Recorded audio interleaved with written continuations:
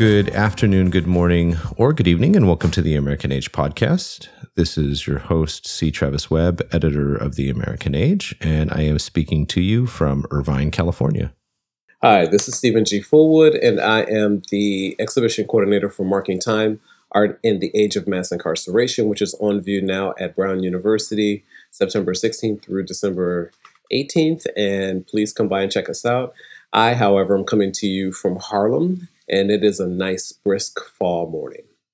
This is to remind our listeners that we practice a form of what we like to call intellectual intimacy, which is giving each other the space and time to figure out things out loud and together. And Seth is not with us once again this week, but should be returning in a couple of weeks. He's still in his writing retreat, which I have been told is going well for him, which is great to hear. So he's getting good work done.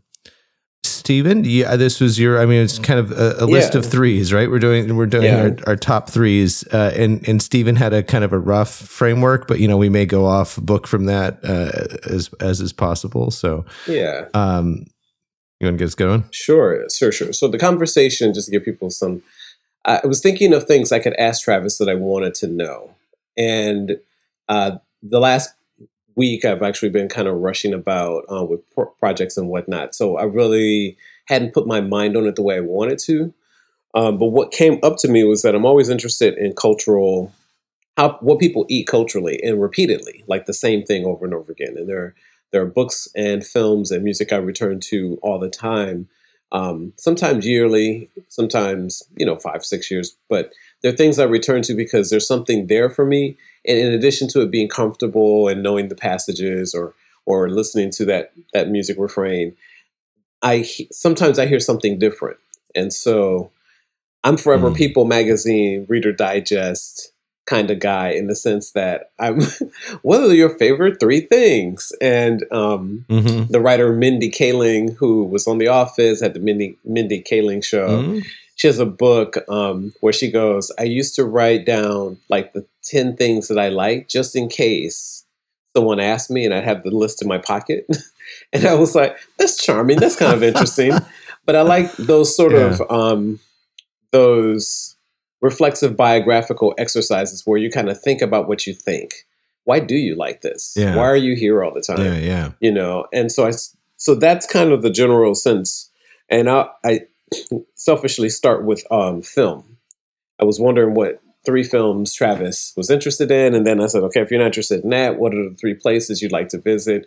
Not like to visit, places you'd visit repeatedly over and over again, or have repeatedly visit over and over. And the third one was go where Travis is, philosophy.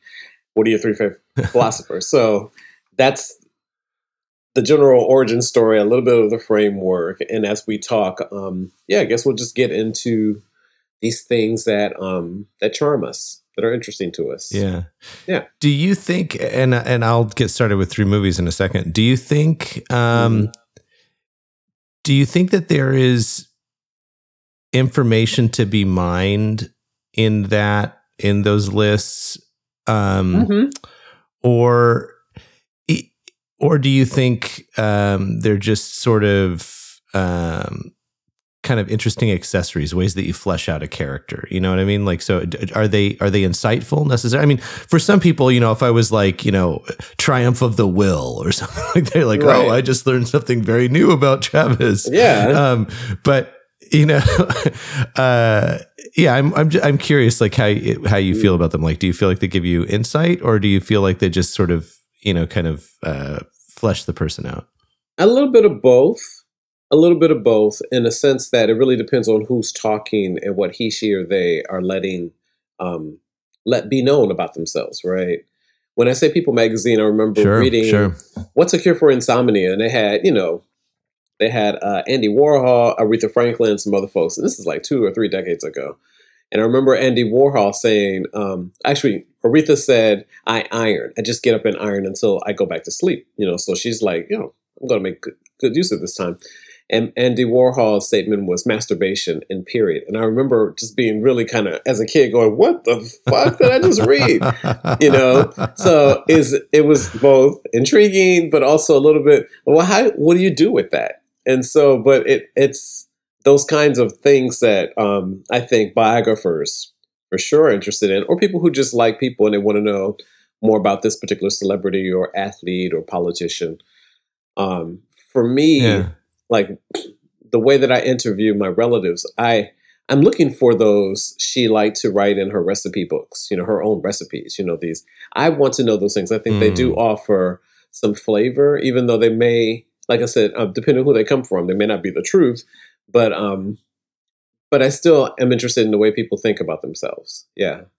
Yeah, I mean, I guess it's really, it's in some ways, not in some ways, I guess it's insightful either way, right? I Hmm. mean, what what the person wants to represent to the world Yeah. tells you something about them, Hmm. pretty significant as well, I think. I agree. And I think that with the internet, we hear more of it, like Mm. exponentially. So many more things about what people think about Sure. themselves because social media, Yeah, yeah, because, yeah. selfie sticks walking down the street. Here's where I'm at right now. Don't you want to know where I'm at?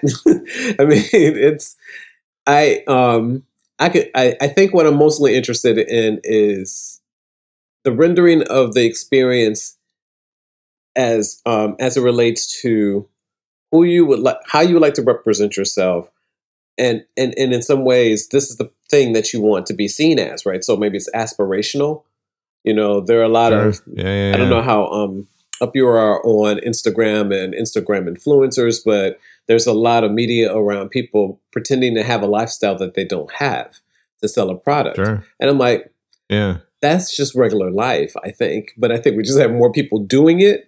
And I think that given our economy, more people are interpreters and trying to sell you whatever it is they want to sell you, from exercise to your, Yeah. yeah, Yeah, I think that's a spot on insight. It isn't any different than, I mean, it used to be called Keeping Up with the Joneses, right? that's That's what exactly people used right. to call. I mean, Absolutely. but now on Instagram it's this other thing, but Hmm. it's not this other thing. It's a different way to represent this thing that's been Uh, around I think for a so. super long time. Yeah, for sure. Absolutely.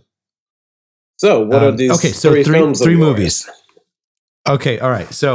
Um, I saw the questions and I thought about them a little bit, but I decided not to think about them too much because Oh, I didn't okay. want to get too much in my head about like, oh, well, maybe this, maybe that. Okay. So more, I wanted to treat it, kind of like just we're having a conversation and you ask me the question and I, sort of come up with what I come up with. Hmm. Um, so I would say first and probably most pretentiously, though it is genuine, Okay. is an Akira Kurosawa film called Ikiru. Yeah. People love that Um, film. Hmm. do yeah, I love that film, and I love the film for a very specific reason, which Okay. is, I mean, obviously, it's kind of it's sort of inspiring in that the main character has whose name it's not Watanabe, is it? I can't remember his name right now, I but saw it years ago, I it think. so main character. So to gloss the plot really quickly, Hmm. main character is kind of a civil servant, post-war Japan. Hmm. These industrialization is kind of happening at a breakneck speed, or rapid modernization, I should say. Industrialization had already hit Japan earlier, but rapid modernization is happening at a breakneck speed. Hmm. Kids in a relatively poor neighborhood no longer have a place to play, and these mothers come into the prefecture to complain that all this construction, they keep being led in this loop from state. Well, that's that department. Well, that department. That's that department. That's that department. Hmm. Just kind of going, in a kind of, you pick your word, Kafka-esque, whatever. It's Hmm. absurd Hmm. bureaucracy. And the main character learns later that day that he has cancer and he's going to die. Okay. And he has this kind of moment where he, sort of, he's kind of, this is a body blow for him, and he meets this young woman in his office who is kind of full of life, and this sort of inspires him. and he tries to reconnect with his son, but his son's estranged from him, and etc. But anyway, he decides that with his few remaining days, is sort of this knowledge kind of transforms him. And with his few remaining days, he is going to get this park built. Okay. And so he becomes this almost kind of Buddha-like, Jesus-like figure in that he will, just kind of his persistent, stubborn patience will get the bureaucracy to yield to this request. Okay. And he succeeds. Okay. So that is half the movie. That's half the movie. Oh, okay. Yeah. And this is why I love the movie. That's the first half. And then he dies. He dies like halfway through the movie. Okay. And then there's the rest of the movie, which is all of these other characters interpreting, misinterpreting, reinterpreting this man's life. Oh, nice. And there's this great scene at a funeral, which is really maybe one of the most consequential scenes in the movie. So this scene at a funeral where they all get drunk to remember him, and they're all telling stories, and they're all just sort of distorted and lying, and not really lying. That's the wrong word. Distorted, misrepresenting their memory of him, because they can't actually. All they can do, with the exception of one of the characters who's this kind of quiet man that, could see what the main character was doing. And then, of course, the women who do not have a prominent role in the film, but were affected by his effort to build this park. But all they're able to do is couch what he did in terms that like push the possibility outside of themselves. So they themselves they can't make this transformation in their life, right? They can't decide to live more authentically. They can't decide to live more in earnest or be very present in their lives. They make excuses, right? And I love the movie for that second part. And then, the kind of the scene that's really, really famous with him sitting on the swing in the snow, and this where he dies on the swing, having successfully created this park, comes as a flashback, as a memory. Okay. Of how he died. And, I think one of the reasons it hits me the way that it does is because I've been preoccupied with my own mortality for as long as I remember, from a young age. Oh yeah, for sure. I don't never think you talked about that on the podcast before, because I would have been all over that. Yeah, maybe I haven't. I would have been all over that. I know. Because I have it too, or maybe something slightly different, but yeah. Yeah, I still, it doesn't happen every night. That would be an extreme exaggeration. Probably not even every month, but I will still wake up in the middle of the night with the absolute, overwhelming, concrete terror of my impending death, and just the enormity of that. Just and a kind of a featureless wall that you just nothing you can see beyond, and is going to subsume everything in your life. Anything that you were or will be. And I feel that very intimately, frequently. So, but it's complicated, right? Because death is not complicated. Death is very simple, but but we're all bound up around it, right? Yeah. And so this character, like, we have our own, however we confront our own mortality, and we have different strategies for doing that. And some people, I really think, don't care that much. I used to be very skeptical of this idea, but I think it's probably just some of us are built differently, and it's not something that they get too worked up about. But then there's this sort of social complexity of it, and all of the ways that we interpret the death around us, and all of the ways that we interpret the loss of those we love, and try and find meaning in the loss of those we love. So, that's one.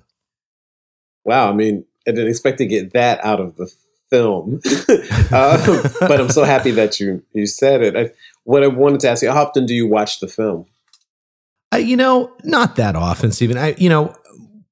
once a year, every couple years, or I'll watch a piece of it. Okay. And it's harder now. I owned it on Blu-ray. And I think I had that one on Blu-ray. Yeah, I'm pretty sure that was on Blu-ray. But lost it in the fire in the house. So haven't. And it's probably available to stream, I would imagine. I haven't looked. So. Yeah, I haven't looked. But I, it's one of those things like lately, not that much, every 2-3 years. But when I was younger, way more, so way more, much more often than I do now. But it's one of those things that just, it stays with you, stays with me. And so, yeah, that's one. Well, I'd love it. What's number 2? So second one would probably be, A River Runs Through It. Okay. I've heard of it. Do you know the story with, it's got, it's about, Norman McLean, who was a English professor, and wrote a book, a novel, or it might be more of a novella, short, called A River Runs Through It, that got turned into a movie with Brad Pitt. And just to say, I do know just generally about it, but never read it before, even seen the movie. So yeah. Okay. So it's basically the story of this family in Montana that basically learn to live an authentic life through the action of fly fishing. Okay. And I am not a fisherman. I don't really care about it. Fishing is fine. I don't judge people that fish, but I'm not, it's not like something that grabs me because of the activity. But it has beautiful language in it. Wow. Okay. And there is there's a Wordsworth poem that features very prominently in the film towards the end, that our thoughts do often reveal. Wait, is it the words do often reveal thoughts that lie too deep for tears? Oh, basically, that's nice. Intimations of no. Is it auguries? It is. Oh my goodness! It'll come to me. I can't remember the name of the poem right now. Ode. It makes it Intimations of Immortality. Yeah, Auguries of Innocence is Blake. Intimations of Immortality. I think that's right. Intimations of Immortality. And it contains a sentiment that I feel very strongly about. Okay. Which is that cynicism is very easy for anyone of slightly above average intelligence, and that it is a much more inspiring, though perhaps less funny, because obviously cynicism can be quite funny. It's more inspiring, admirable, and a more muscular way to move through your life to not become a cynic, and to see the things that are uplifting in spite of the fact that you see all of the suffering and pain that surrounds us. Okay. You can't make the second move is meaningless without the first, right? Okay. So to just be someone that's like, oh, it's all going to work out, everything is fine, it's all good, like that is nearly meaningless. Yes. If you don't also recognize the immense pain that many people are suffering privately, and the immense suffering that great swaths of people suffer very publicly, but just, maybe not something that you're aware of. Right. So, oppressed peoples, and whether oppressed historically or in the present. But that's the first move. Okay. You got to see that. You got to know that. You have to feel that. Okay. And then the second move is to not be dragged under by that. Okay. And that movie captures that second move, I think. Oh, that's kind of nice. Which I appreciate. When did the movie come out? And who else is in it besides Brad Pitt? So I'm just gonna have to Google it. I'm really bad with actors' names, honestly. Mm-hmm. My youngest son, 9, who's 9, Dean. His name is not 9, but he remembers actors' names better than I do already. He's like, oh, that's the one with blah, blah, blah, blah. I can't even run off. 1992 is when it came out. Okay. And Craig Sheffer. So it's directed by Robert Redford, Craig Sheffer, Tom Skerritt, Brenda Blethyn, Emily Lloyd. I don't know who a couple of those people are. I mean, I know who they are in the movie, but I don't know what else they did. Okay. So yeah, that's the movie. It's it's got a nice score, and so yeah, that's probably the second movie. Third one, the third one is tough because I've got a lot of movies that are just fun, and I enjoy not even rewatching the whole thing, but just rewatching scenes from.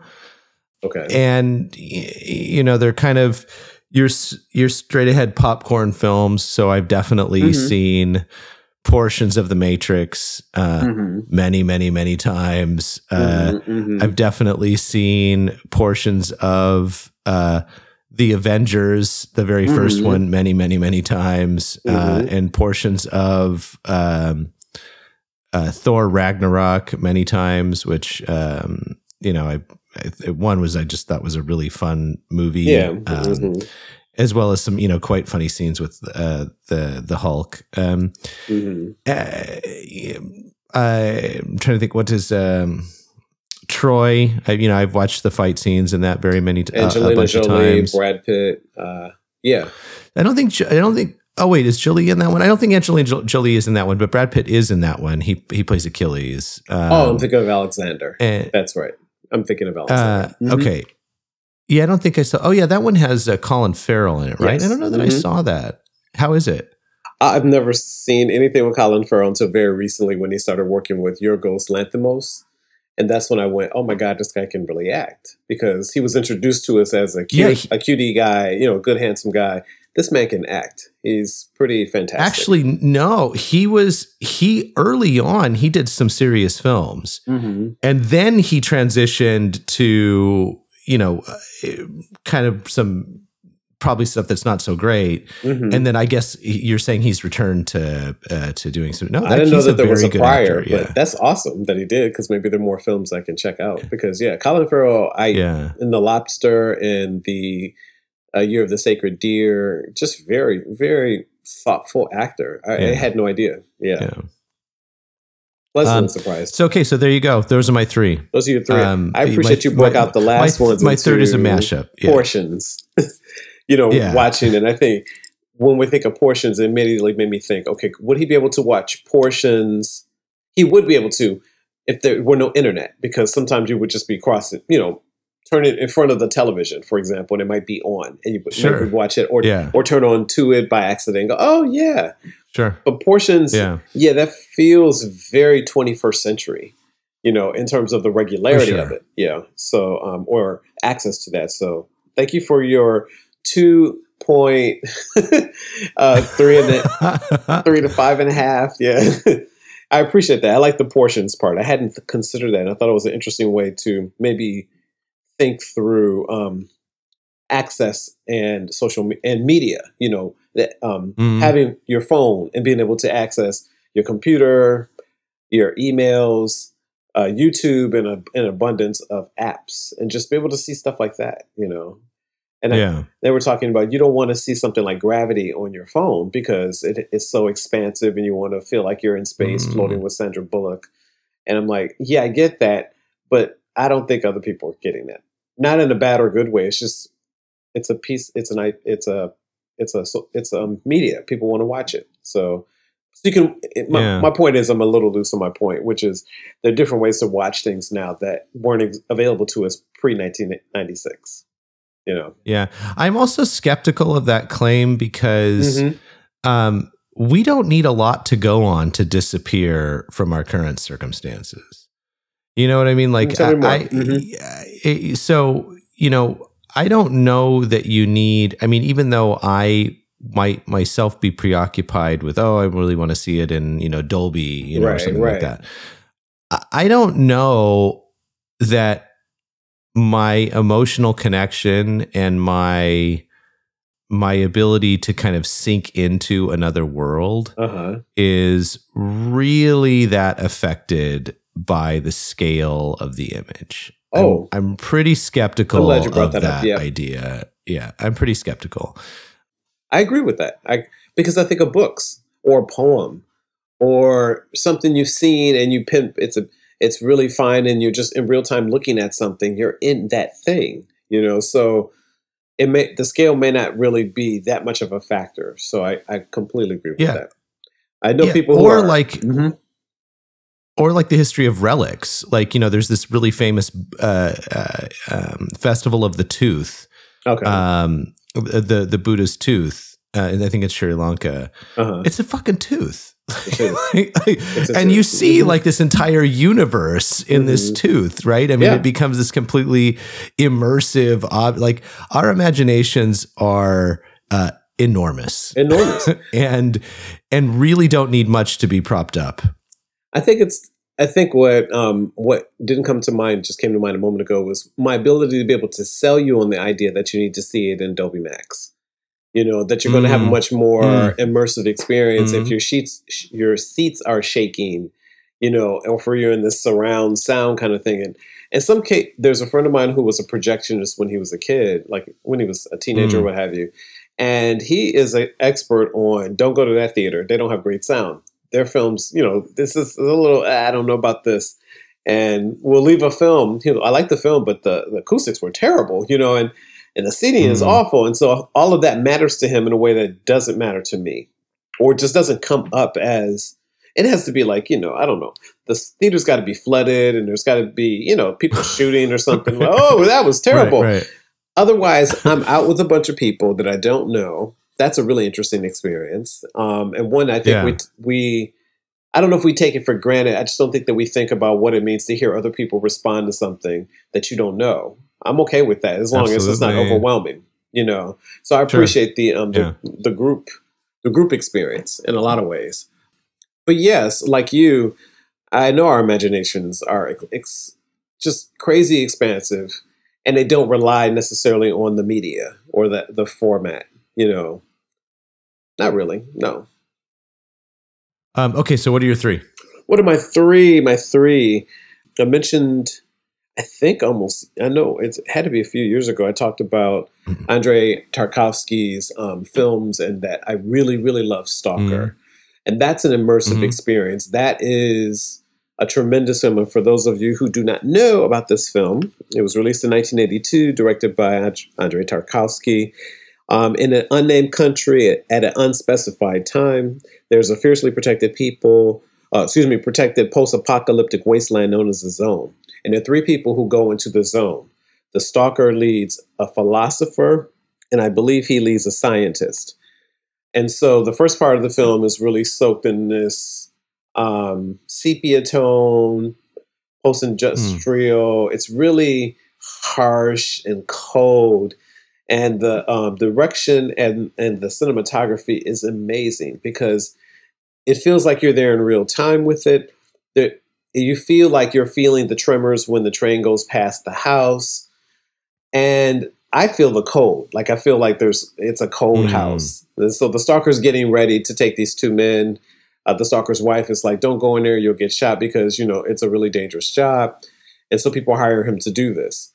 And so that part of the film, again, is up until a particular point until they get to the Zone, which is in color.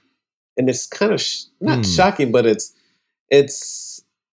moves in a different way when a color comes in. And they're looking for the space, and the stalker's doing various things to get him to the space.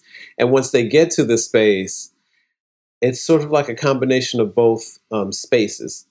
The outside the zone, and then inside of this apparatus, this house, there is yet another zone. And the scientist, and I think the writer, begin to question The reason why they come to the zone, excuse me, I should have said this before, is that they're looking for something that's supposed to make all your dreams come true.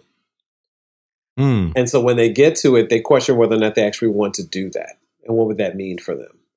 Mm. Again, it's a very slow film. I can put it on, fall asleep, wake back up, watch it some more. I've watched it at IFC in New York City on a big screen, the restored version of it. And it was just, you don't go in there if you're tired. That's the first thing. You go in there ready to see things, but Mm-hmm. it requires a different set of skills to watch a film by Tarkovsky and other filmmakers like him, because they assume you're going to be with them, that you're not going to walk out for popcorn every 3 or 4 minutes, on your phone or whatever. That didn't happen back then anyway. But a Yeah. certain kind of attention that I appreciate that film is requires of me. And I've missed things. I've watched it like over and over, at least once or twice a year since the restoration. And I want to say that was 2019 because I think I was working at NYU then. But it was, like I said, it was released in 1982. I wonder how they got certain shots. The cinematography is beautiful. It's just Mm-hmm. transfixing. I think Tarkovsky also did Solaris and a few other films that have some of those Yeah, same that's qualities. the one that Yeah, that's most famous of his yeah. that I've seen. I bought his journals, like, what do you call it? A collection, selections from his journals. And he was a very, very thoughtful and engaged person who was thinking about the experience of the viewer on these films in a very Yeah. personal, in a very intimate way. So it wasn't like I'm talking to these people. It's like, well, if we have these kinds of overhead shots, what do they do? What part of the story we're trying to advance with this? And yeah, he was notoriously what do you call it? Notoriously not gruff, but just demanding director. It is someone I think about from time to time when I think about what kinds of films would I make if they had a documentary quality to them, and he does that. So that's Stalker. And the last two I'll speak. And you said so. Oh, sorry. Is there any? You said you sort of kind of consume it slowly, like sort of you'll be asleep, you wake up, you watch. Mm-hmm. Is there any portion of the film that you find most compelling? Is there anything that grabs you? I mean, you spend a lot of time talking about the house at the beginning and just sort of the feelings that are conveyed in that space. I think so. There's a scene where the stalker himself is just lying in this really shallow pond or pool of water, and you see Tetris and other things sort of float past him. And at one point, there's a dog that sort of walks past him as well. And this dog apparently wasn't supposed to be in the movie, but became a part of the movie because he kind of fit the ethic. I mean, the aesthetic of it. This trying to find something and latching on to these group of men. But there are moments. I think what I'm mostly enchanted by is the acting, and I do believe it's a Soviet film. I think they're speaking Russian, and it is subtitled. How they're weighing their thoughts, it's very monologue-y. Like they're talking to each other, but it's still very monologue-y. And they used to bother me when it comes to films. It doesn't bother me here at all. They're trying to get at something in their own lives that can't be gotten at, and this zone is promising them things they're not sure they're willing to take that next step to get to. That's one of the ways I read it. But yeah, there's a lot of beautiful scenes in that film. But I think overall, I'm just really struck by the cinematography and how I don't miss anything. Like I don't feel like I'm missing anything in that film as we go along with the trio into the zone. Yeah, yeah. It sounds compelling. The sort of the setup. I mean, of course, I immediately jumped to thinking about kind of late Soviet era living conditions, and kind of the dichotomy between what sort of an average what we would consider middle class life in Soviet bloc countries was like. I mean, as far as the infrastructure and the goods that were available Right. and whatnot. I mean, not necessarily people's emotional lives, but that it was all around this greater ideological struggle, right? Yeah, This absolutely. that you to reach this kind of utopia or this grand struggle with the West or whatever. But anyway, yeah, I wrote it down. I will definitely put it on the list of things to watch. So with apparently coffee and time is what I Coffee, need to time, to make sure I make it. and a willingness to revisit scenes. You're like, what happened here? And go back, scroll back or what Yeah. have you. But two of these other films may not go on your list of films to watch. They're both comedies. One is directed by Peter Bogdanovich, who directed one of my favorite films of all time, which is What's Up, Doc, with Barbara Streisand and Ryan O'Neal. It is, Okay. I think, 1973. And I was so struck by this film when I was a kid. That Barbara Streisand was having a moment, like in the late 60s into the 70s with her film career. And she was also releasing albums. And this guy was all for it. I loved Barbara Streisand and loved her humor. This film, What's Up, Doc, he does another film called Noises Off, but I'll talk about What's Up, Doc very briefly. There's just this weird girl who walks around and accidents follow her. And she ends up at a convention, and there are a bunch of there are a lot of people, a lot of characters trying to get at some jewels, some money, and what do you call it? It's a madcap comedy in the sense that there's going to be a car chase in San Francisco, so there are going to be people coming over the hills and all of that. Right. And Barbara Streisand, she's so charming and hilarious. But what struck about that film, which is different from the film I'm going to talk about in a moment, which is this film called Noises Off in 1992, which was adapted from the play of Noises Off. What's Up, Doc? When it does have dialogue, it's very snappy and quick, but there are a lot of times where there's no dialogue, and there's a lot of physical comedy. Barbara Streisand is very good back then. She was very good at physical comedy, just throwing herself on stuff. For sure. Just awesome. And Ryan O'Neal, who plays the stray guy, he just does it so well. And Madeline Kahn. So if a film has Madeline Kahn, just go see it. She's going to give you something fun. Whether it's the Mel Brooks films, she's told. I was immediately going to say it's certainly I know Madeline Kahn from Mel Brooks films, but that's that's the extent of my familiarity. She's hilarious. She's one of my favorite people. So the film I'm talking about very briefly is called Noises Off, and it has Christopher Reeve, Carol Burnett, John Ritter, Moriarty, the guy from the butler from Batman, Michael Caine. Michael Caine is the director. Yeah, it's a play within a play within a play, and so would you get a lot of the back story about the play as they're performing it and rehearsing it, and once it goes into production, you're behind the scenes as these actors are fighting. And let me tell you, John Ritter, Carol Burnett. I mean, Christopher Reeve does his job as well. Mary Lou Henner. I think both and I, Seth, both loved this film. It didn't do well at the box office, but it is so good, and I think it's an outlier. I have to watch it. So I'm familiar with the play. Michael Frayn, or I think is who wrote the play. So play I'm familiar with. I didn't know there was a movie. I had no idea that there was a movie. It didn't do very well. A lot of people don't. So I definitely will. I mean, in a lot of ways, a precursor to, I mean, I guess you can always go deeper with this, but, to like the Larry Sanders Show, or, kind of like the story within the story. I mean, Noises Off takes it a couple extra moves, but, but this idea of putting on a story about stories and the production of the stories and the production itself is, kind of an important element in the narrative. So, I had no idea it was a movie. I definitely will have to. Molly would enjoy watching that too. I think you guys will really like it because like everyone does their job, and I'm not sure where I was. I know I was in Toledo, but I'm not sure where I was mentally.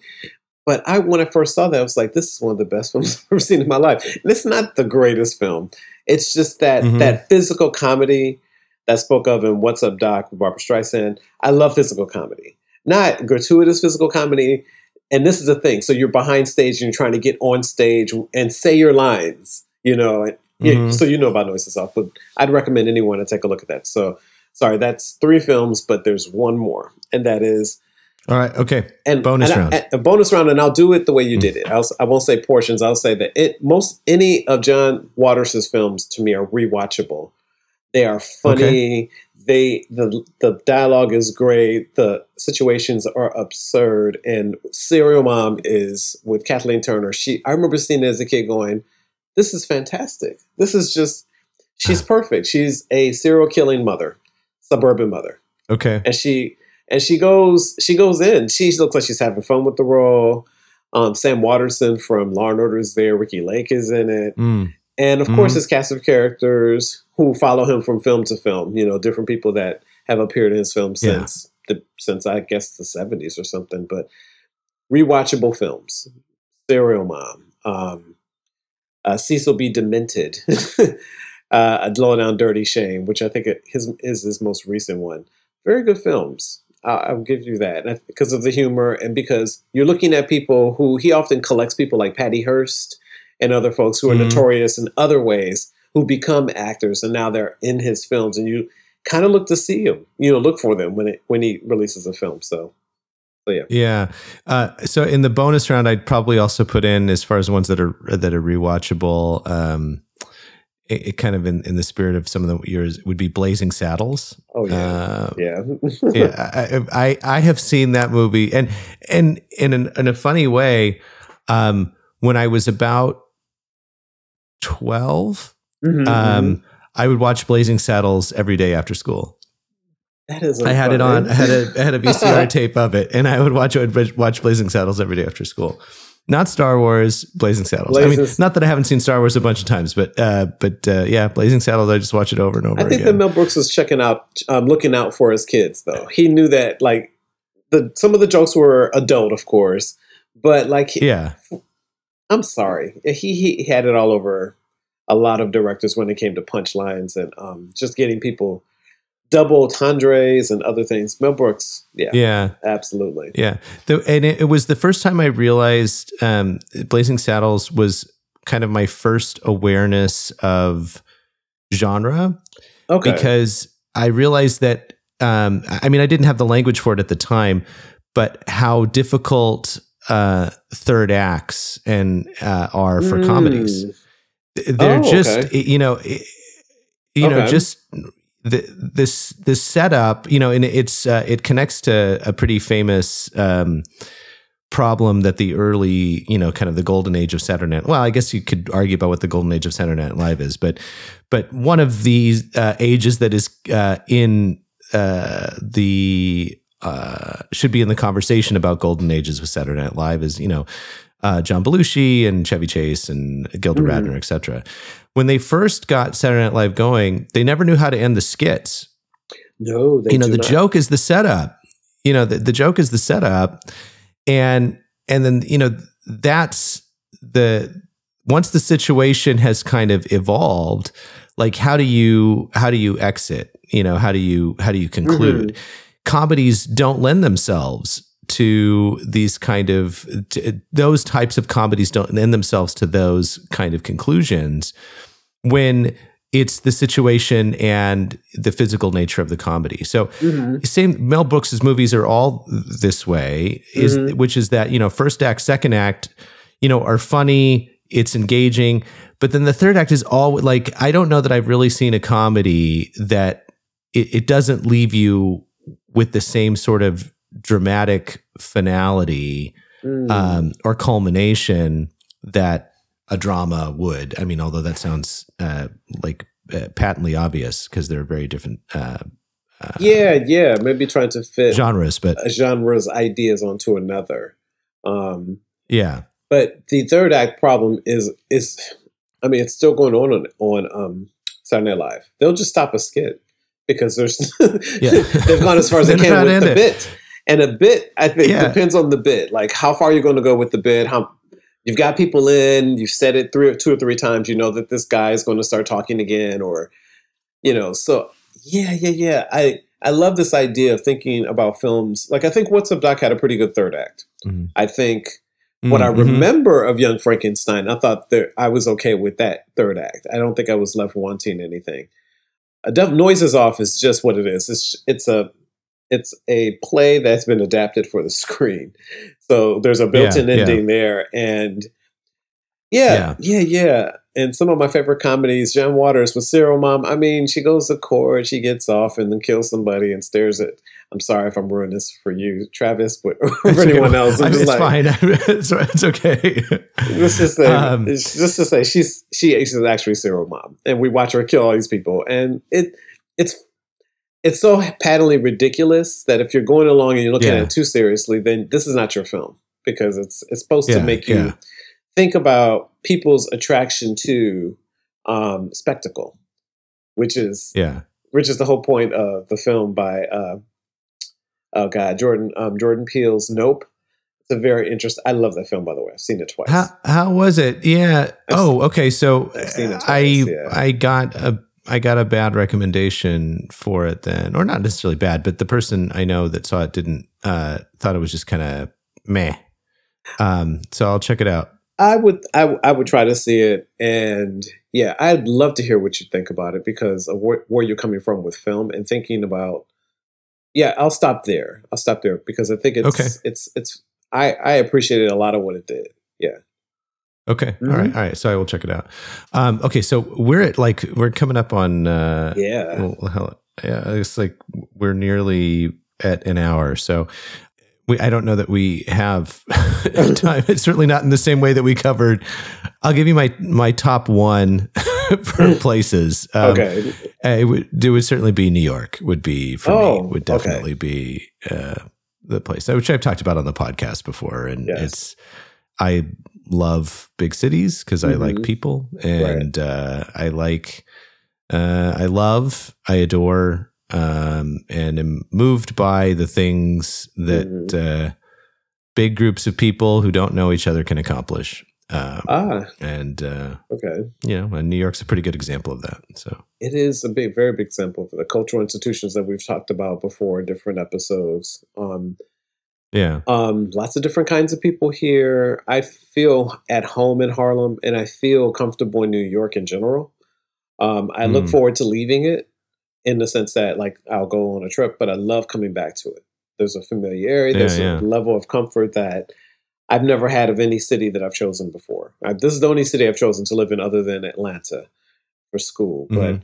But this city, I'm like, oh, jackpot! This is the kind of thing that continues to engage me.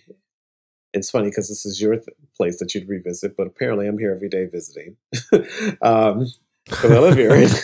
But yeah, it's. I think that and this is probably true of anywhere you go. But I think if you find out what you're made of in New York City in a way that I don't think Mm. that you're challenged to in any other place. I could be Mm. wrong, but I think it's the only really international city in terms of people actually mixing and be taking the same Mm. transportation or going to the same cultural events. And of course, some things are partitioned off, but there are. Maybe London too. I would maybe put London on the I list. feel like London is really. I have to look at London again. I'm going to be going there next year for a project, and I've been there a few times, and it something about it wasn't touchable to me. But I think it's because Okay. how quickly I was there. I was there for a program, a reading, and then I was gone, or for a couple times Mm. for conferences. But yeah, thank you for that. I want to think about London differently. While I go steal my stuff back from the Yeah. British Museum and go give it back to all the people that they plundered and stole those things from. Yeah, I'll be there for that. That's every I'm coming. museum. That's every museum, though. I mean, that's every museum. It's just Listen, the British were really good at I it. am taking the Queen's death as an opportunity to go to the British Museum and just throw things out like it were like, hey, come get your pyramids. But anyhow. But yes. Yeah, I certainly think you're right about New York. Mhm. And I would probably, yeah, I mean, it's a tough call for me. Mhm, mhm. I would probably put New York above London, although London's a super close, and I might not. I don't know. It's a tough call. It's Mhm. probably the thing that edges out New York over London for me is it's just the city is awake all night, and London is definitely not. There's kind of a bedtime. The city definitely goes to bed. Yeah. Um, and New York, I don't really, it doesn't. I mean, it's obviously a cliche, the city that never sleeps, etc. Yeah. But I would probably, but I mean, London is an incredibly international city. I mean, you get lots of cultures rubbing up against each other, and not just Europeans and Russians, because we're all the oligarchs store their money. No, But the Windrush generation from the Caribbean, of course, the Turkish folk. I think the Turkish folks there as well too, right? Absolutely. Yeah, I mean, obviously, South Asian communities are all over. all over. Yeah. So, Oh, but I agree in certainly in ways, London and New York in ways that Paris is not, even though I also love Paris, but in ways that Paris is not, does certainly feel like an international city, an international place, certainly.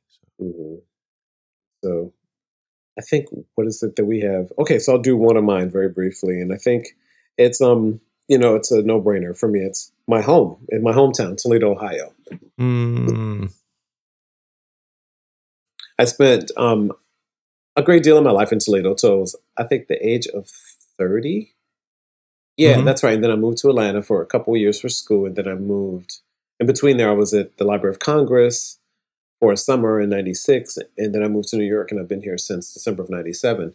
Going back to Toledo is a isn't always pleasant because sometimes it's related to death or related to other things, but Sure. Yeah. mostly I'd say I hated Toledo when I was growing up because I hated the way it felt like it was dead. It was a dead end town, and it wasn't dead end. It's just that the industry was dying in a lot of town. A post industrial moment, very religious, very unyielding, very you know very partitioned off. In terms of Mhm. neighborhoods and so forth. And there wasn't a lot of development. So by the time I left, there were issues with crack and gangs and so forth.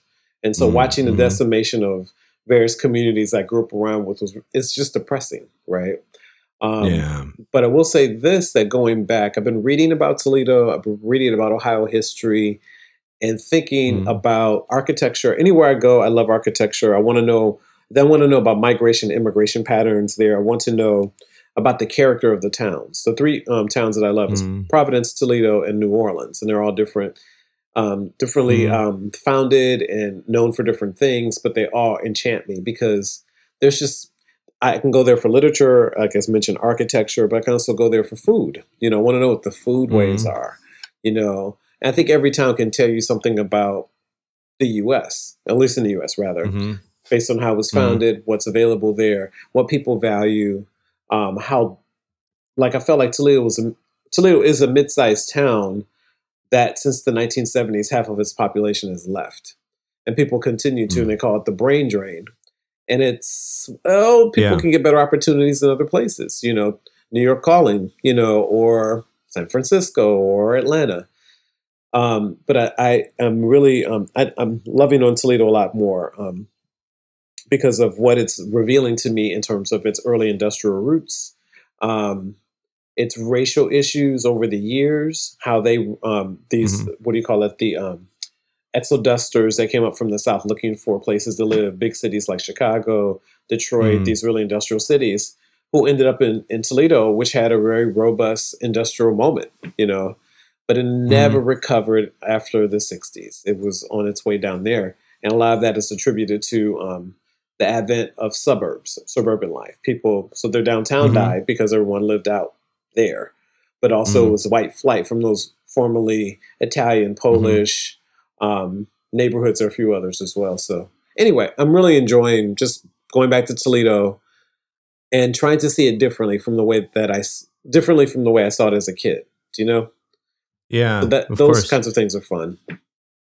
Yeah. Have you been to, I mean, of course you've been.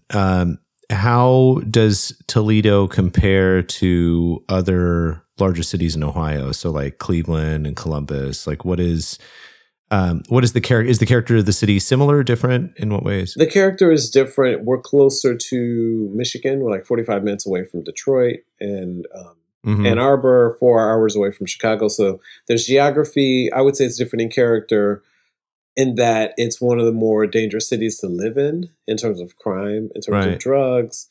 I'd say it's different in terms of when people think about Cleveland and Columbus and Cincinnati, they're like, yeah, the sea cities. And Toledo's kind of like, oh yeah, I remember driving through Toledo to go to Detroit. I remember driving through Toledo to go there. And I think so we're still the glass city, so that's one of our industries, along with Jeep. Mm. We're also, in a way, a university town. The University of Toledo continues to eat up real estate, and it's good engineering Is school, Toledo apparently. is Toledo as segregated as like a city like Milwaukee, or in a similar way? Or I mean, It's Milwaukee, I hard. think, is like It's hard. often at the top of the list for like most segregated cities in America. I So would say because there's so much interracial marriage and so interracial mm, mixing, and so it's largely hmm white. Then you have black, and then you have Mexican populations, and you have hmm everyone else who might come there for school, like folks from Africa, different parts of Africa, usually West Africa, come there for school because of engineering. So I think I'm not sure how to rate the racism because I don't know much about Milwaukee. How much racism do you have? We have this many. Um, It's more. I guess I actually didn't. I did. It's a really funny line, but I actually didn't mean it that way. I meant. oh, okay. Sorry, I misunderstood.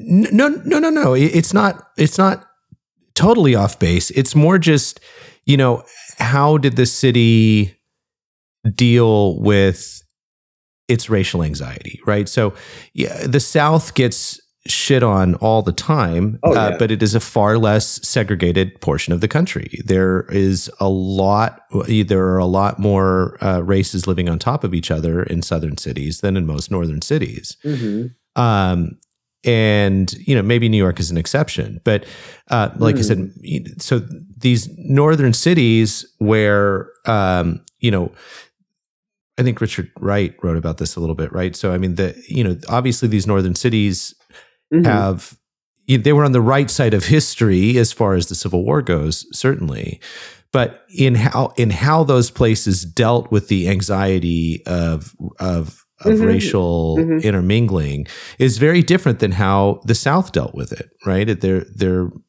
radically different. So I guess my question is, hmm is there a similar character in how those two northern cities dealt with that? So like Milwaukee, like I said, is super segregated. hmm But you just said Toledo's, there's in your experience, there's a lot of interracial marriage and whatnot. So I mean, that would seem to But suggest not quite as segregated, right? So that's right, and the yeah, operative anyway. word here is suggest, because it's a class thing as well. Mm, It's a very mm, class-based mm, city, mm, and that I think I wanted to address this idea of the northern city being, somewhat less racist or more tolerating than. Well, my father, who lived both in the South and the North, the majority of his life in the North, felt that his experience in the South as a teenager or just growing up, he didn't really mix with whites until much later. He went to a segregated mm, school. mhm, When he came to Toledo, throughout the years, he would tell me stories that led me to believe that he didn't actually say this, that he preferred people to call him a nigger straight out. It was that he felt like the South was more mm, direct with their segregation, mhm, whereas the North was, oh no, this house isn't available to you. We lied. It was our mistake. You're actually mm, over 4 blocks and over 7 blocks that way, mm, in terms of redlining and other kinds of mm, racial moments, that continue to happen today, as a matter of fact. So I felt like that was his experience. And I've also read that as well, that people were coming up from the South and experiencing a different kind of racial terror. But yeah, and it really boils down to people in neighborhoods and who gets what kinds of jobs, you know, kind of tell yeah, you what you need yeah, to know about a city, a history of a city. yeah. So, but yeah. Yeah, the most pernicious thing about redlining was that, you know, it wasn't about the job necessarily. Like they would literally, I mean, there would be, black families with equivalent incomes would be shoehorned into, it would be shoehorned into neighborhoods that they they could have easily afforded neighborhoods that were far more expensive than that. And they were just kind of, they were, segregated in that way. Which really, obviously I'm not telling you anything you don't know. This is, whatever. Yeah. You know all this stuff, Susan. So, it absolutely, it's a very slow dying phenomena. I'm not saying it's dead. I'm saying it's a slow dying. Oh no, it's slow dying. Things that there are just entrenched attitudes that people, like, it's invisible to them. And so they don't see the ways that they try and hold back the tide. So. Yeah. And so when you said I might know about this, but maybe somebody on the podcast doesn't. I feel like people have to constantly tell these stories in different ways, whether it's through entertainment or the news. Just this stuff is still happening. There was a story recently where a group of black neighborhood people who own houses were taxed more than whites, and now they're suing the city. So that's very recent. Is that right? Where was this at? Detroit, Where I believe. Was this at? Mm-hmm. Detroit. Okay. Mm-hmm. Yeah. I know. I do think, there are fewer of the stories than there were 20 or 30 years ago, but I don't know. I try to have some compassion for these kind of historical trends, is I guess what I'm trying to say, because people are just filled with a lot of fear, lots of fear, and probably a set quotient of fear that's never going to actually go away. It just gets bottled up and placed in different areas of your life, and because of that, that quotient of fear, some aspect of racism is ineradicable. Like, you're just not going to ever really fully be able to get rid of all of it for all people, ever. I don't think that'll ever happen. Because we're at about an hour, we have to wrap up the episode. Love to revisit that. The eradication of racism it can't happen. I would love to talk about that later. That would be great. Because I have some thoughts about it. I don't know if it's... Yeah, so let's talk about that. So can we... Okay. Yeah. All right. That sounds good. It's like... Sure, of course. Yeah, of course. So, okay. I appreciate the top threes. So we got through one list and touched at another. So yes, cool. Okay. All right. Well, I'll talk to you soon. Thank you, sir. Talk to you soon. Bye. Bye-bye.